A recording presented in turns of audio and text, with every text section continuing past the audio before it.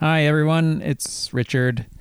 Just thought I'd give a little intro to this episode of the podcast.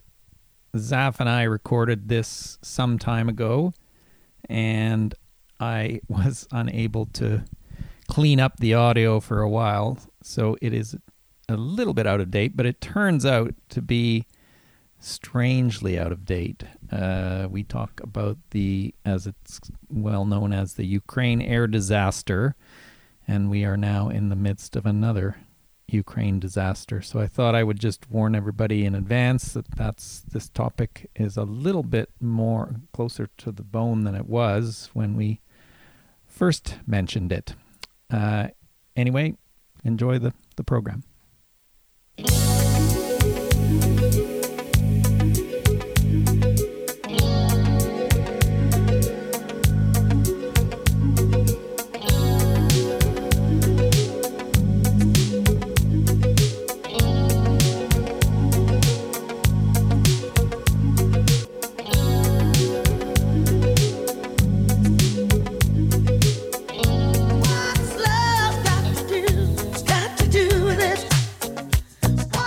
Welcome to What's Law Got to Do With It, a lighthearted look at life in law school. I'm Professor Richard Haig.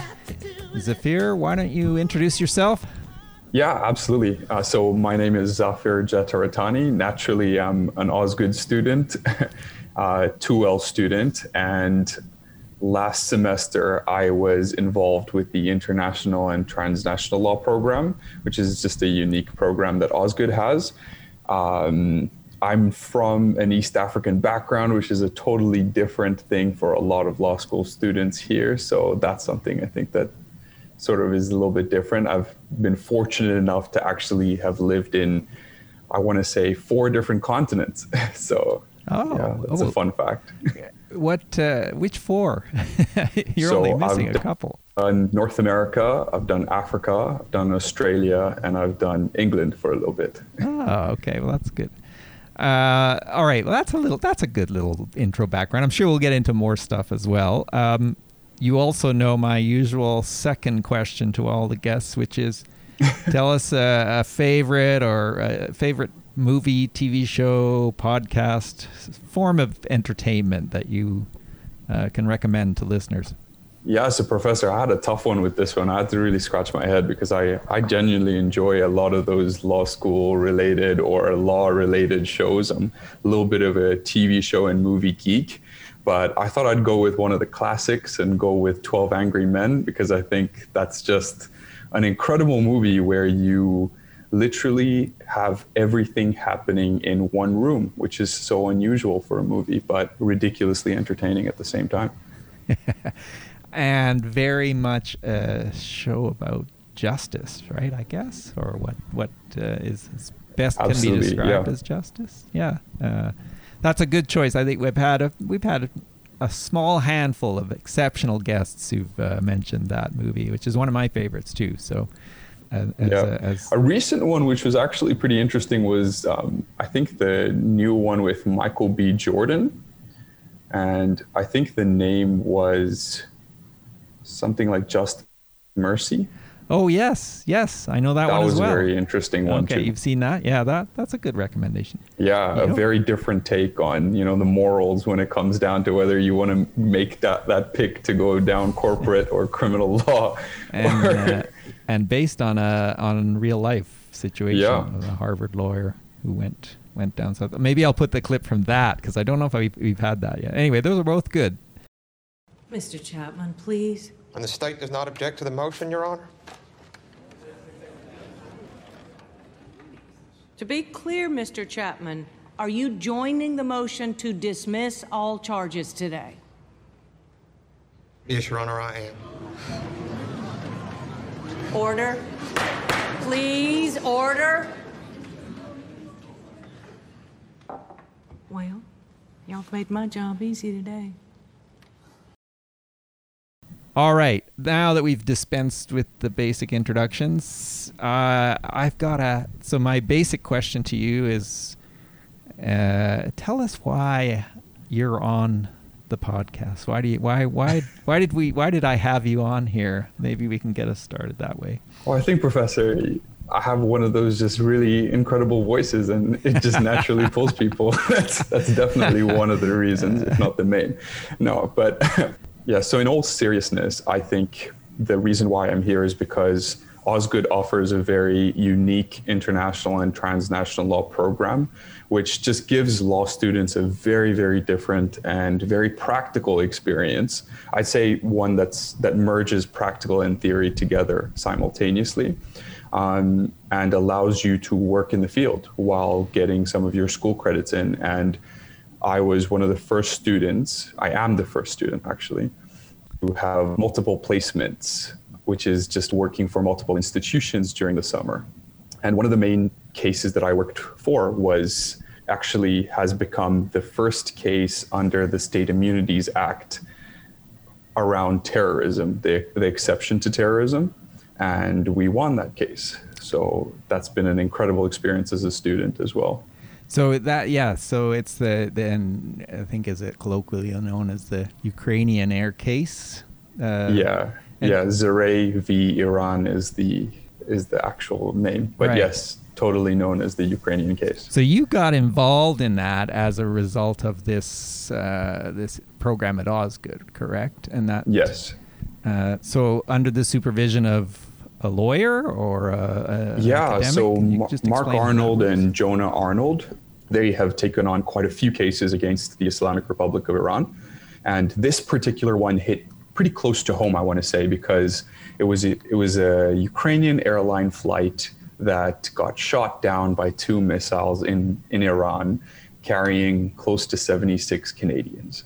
So, and Mark Arnold's pretty well known around the Iranian communities in Canada, so naturally he took on that case, and it was an incredible case because it was one that allowed us to look into so many international and transnational law issues, but at the same time look at private international law as a totally different avenue of seeking justice, really.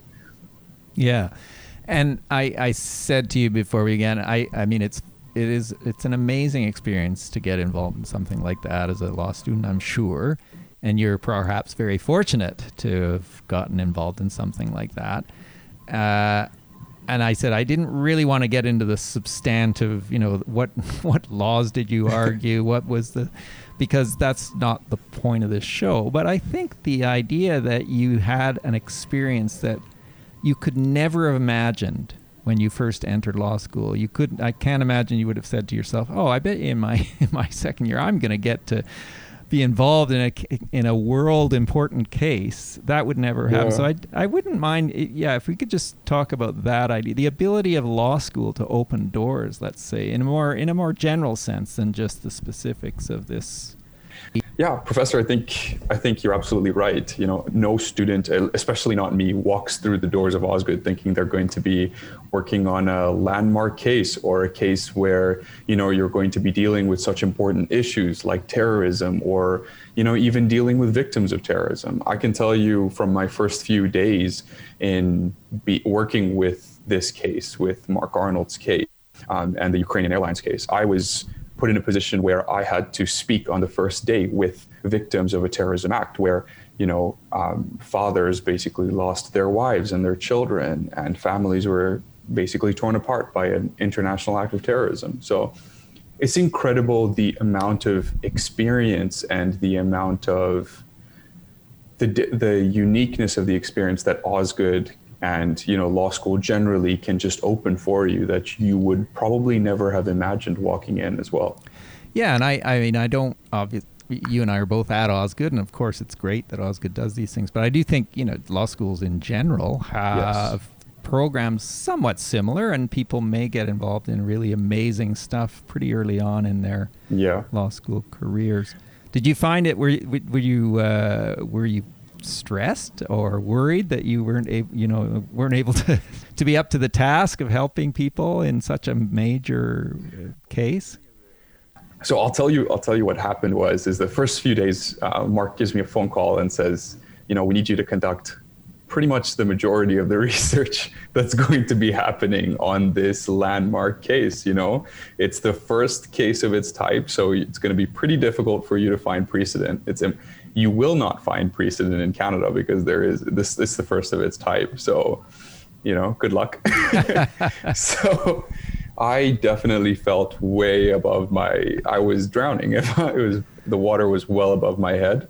And that was something that that's something that a lot of students experience, I think, even in their transition just to work life, into law work life generally, because it's quite a different shift of gear. But I think one thing that you just keep telling yourself is just keep doing your best, and things slowly come into place. That's something that has been my attitude all throughout law school, which is just keep trying your best, and it usually works out. Yeah, well, that's a really good attitude to have, and I think you probably would agree that there's no better way to learn, though, right? There isn't. It's a bit of a sink or swim thing, right? You have to. You want to be the more you're put in those kind of positions where you have to really just scrape at everything to just learn. Those are the situations that are going to teach you the most. I do believe that, because it just challenges you in a very different way. We're used to a situation where we get walked through, exactly what the law is when we're in law school. A lot of us will get told what the law is by the professor, or encouraged to think about like the most contentious issues. That's a whole different set of experience when you're going into the practical area where you don't know what the law is, or the law is completely not settled, and you're the one who has to sort of carve out this pathway and think about, how am I going to think critically about how this area should operate? Right. And in your particular instance, I mean, you have all these families who've been, the trauma that they must have suffered would be immense. So the obvious just result is they should get something, right? Some way of recompense or resolution. But the law itself might say to you, sorry, there's nothing you can do here, and you have to.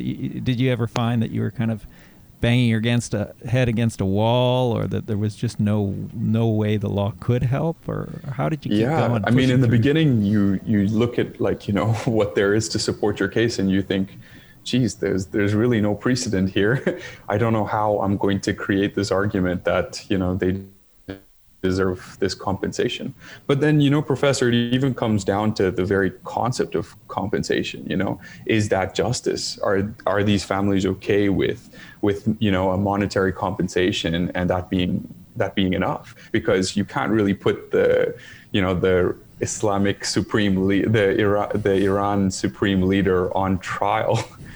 He's not going to pop up in the stands, So right. It pushes you to think about and reconceptualize some of those notions of justice, and all these concepts that we talk about in law school all seem so theoretical, but then this just places you in a position where you have to think and really justify to your clients why you think this is justice, why you believe justice is happening here.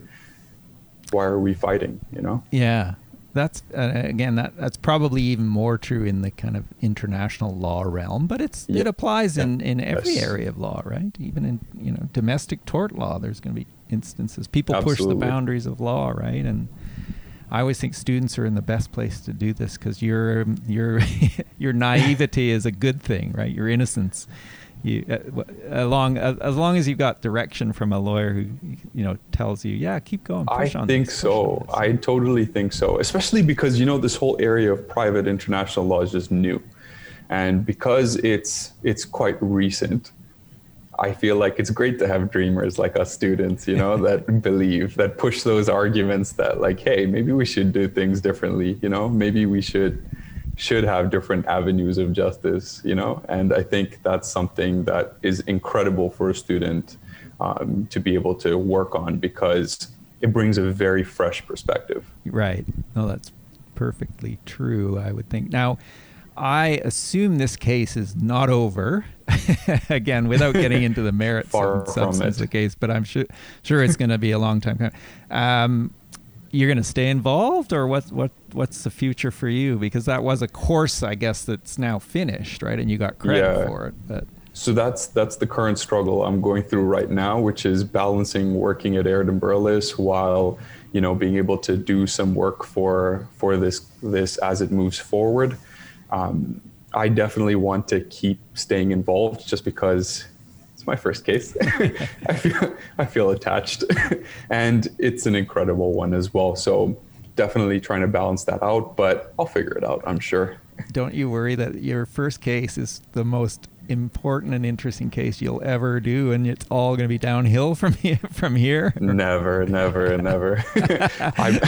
I'm one of those wishful thinkers that believes I'm just getting started, Well, that's good. That is the best attitude to have, because there will be, clearly it will be a high point, but whether or not how it affects you is the important thing, right? So again, without getting too much into the specifics of Osgood's program, would you recommend students do these kinds of clinical or intensive programs for the very reason that I would you say, had? Yeah, I would say that this international and transnational law experience at Osgood was probably the defining experience for me for law school. It's probably the best experience I think I have had and will have had at law school. I know I still have 3L to go, but I don't imagine it would get better than that for sure.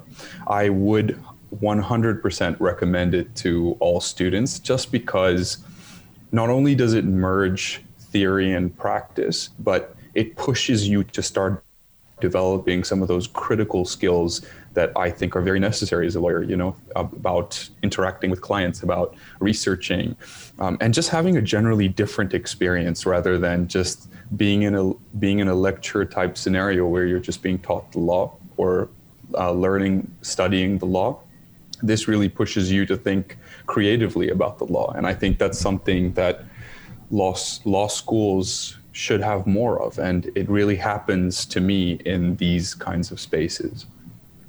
Yeah, again, I can't disagree with a single thing you've said today, Zafir. That's I don't know if I'm failing as a host. I should be more critical, or I should be putting you on the spot. But no, it really is it's a feel good story in some ways, but obviously it's such a tragedy. But I feel like you and your team and all of that program have done a little bit to try to make amends for that tragedy, and that's got to be a decent feeling for you. Yeah, Professor, I think the biggest feeling was, we had a press conference, right after the case, the decision came out. And when you heard some of the comments that were made by some of the families after this decision, knowing that, compensation wasn't around the corner, this was probably one step on a line of long steps that needed to be taken. But the gratitude, the feeling that, something like justice happened here, and they got what they were looking for. That's really why I went to law school. Those are the kind of moments that I wanted to be a lawyer. I wanted to be a lawyer to be able to empower those that needed this kind of help, and having that moment was just incredible. And I do not believe you'd be able to get that moment just, studying the law in the books. Right. It's where your personal statement to get into law school matches what you actually did, I guess. Is that, yes, is that a good absolutely. way of putting it? Yeah. Absolutely. Because I know personal statements don't always do that, right? And you got to match up. So Zafir, let me ask you this: that this podcast is called A Lighthearted Look at Life in Law School. Your case is not a light case in many, many ways. It is not. In most ways, probably. But any final thoughts you can have, you can enlighten listeners with about how to make something like this fit my lighthearted theme of the podcast? I think that's a tough question, but I'm sure you're up for it. Absolutely. I think one of the biggest things is putting yourself in the position where you're definitely not going to make mistakes. You are definitely going to be not perfect. but just pushing yourself to really be better, putting yourself in those positions where you're confronted with a whole new experience, you're going to make some mistakes. That's where you really develop yourself as a lawyer. You develop yourself as a person, really just coming through challenges and learning how to overcome them. And I do believe that, your mistakes sometimes will be hilarious. Some of the mistakes I made were really funny. I would make certain comments on calls and people would, look at me twice. Or, there would be times where we were in the press conference. I was not expecting to talk, but then they would, Mark would randomly call upon me and be like, and our students know everything about the case. We're so intimidated about our students. I knew nothing at that point. I had forgotten all of my research. But, you're put in the position, you have to speak, you speak. Yeah. And you learn. Yeah. That's what I would say is the main takeaway. Oh, well, that is good. And that fits perfectly with my little mandate for the podcast. So, Zafir, thank you so much for joining us today. And I wish you all the best for the future. And let me know how things go with this. It'll probably be a 10-year journey on that case. My guess is, if not longer, right? These things do not end quickly. So, absolutely, Professor. Thank you so much for being on this podcast. It's been a privilege, and I look forward to being able to report good things. All right. That's great. Thank you. See you. Thank you. Take care.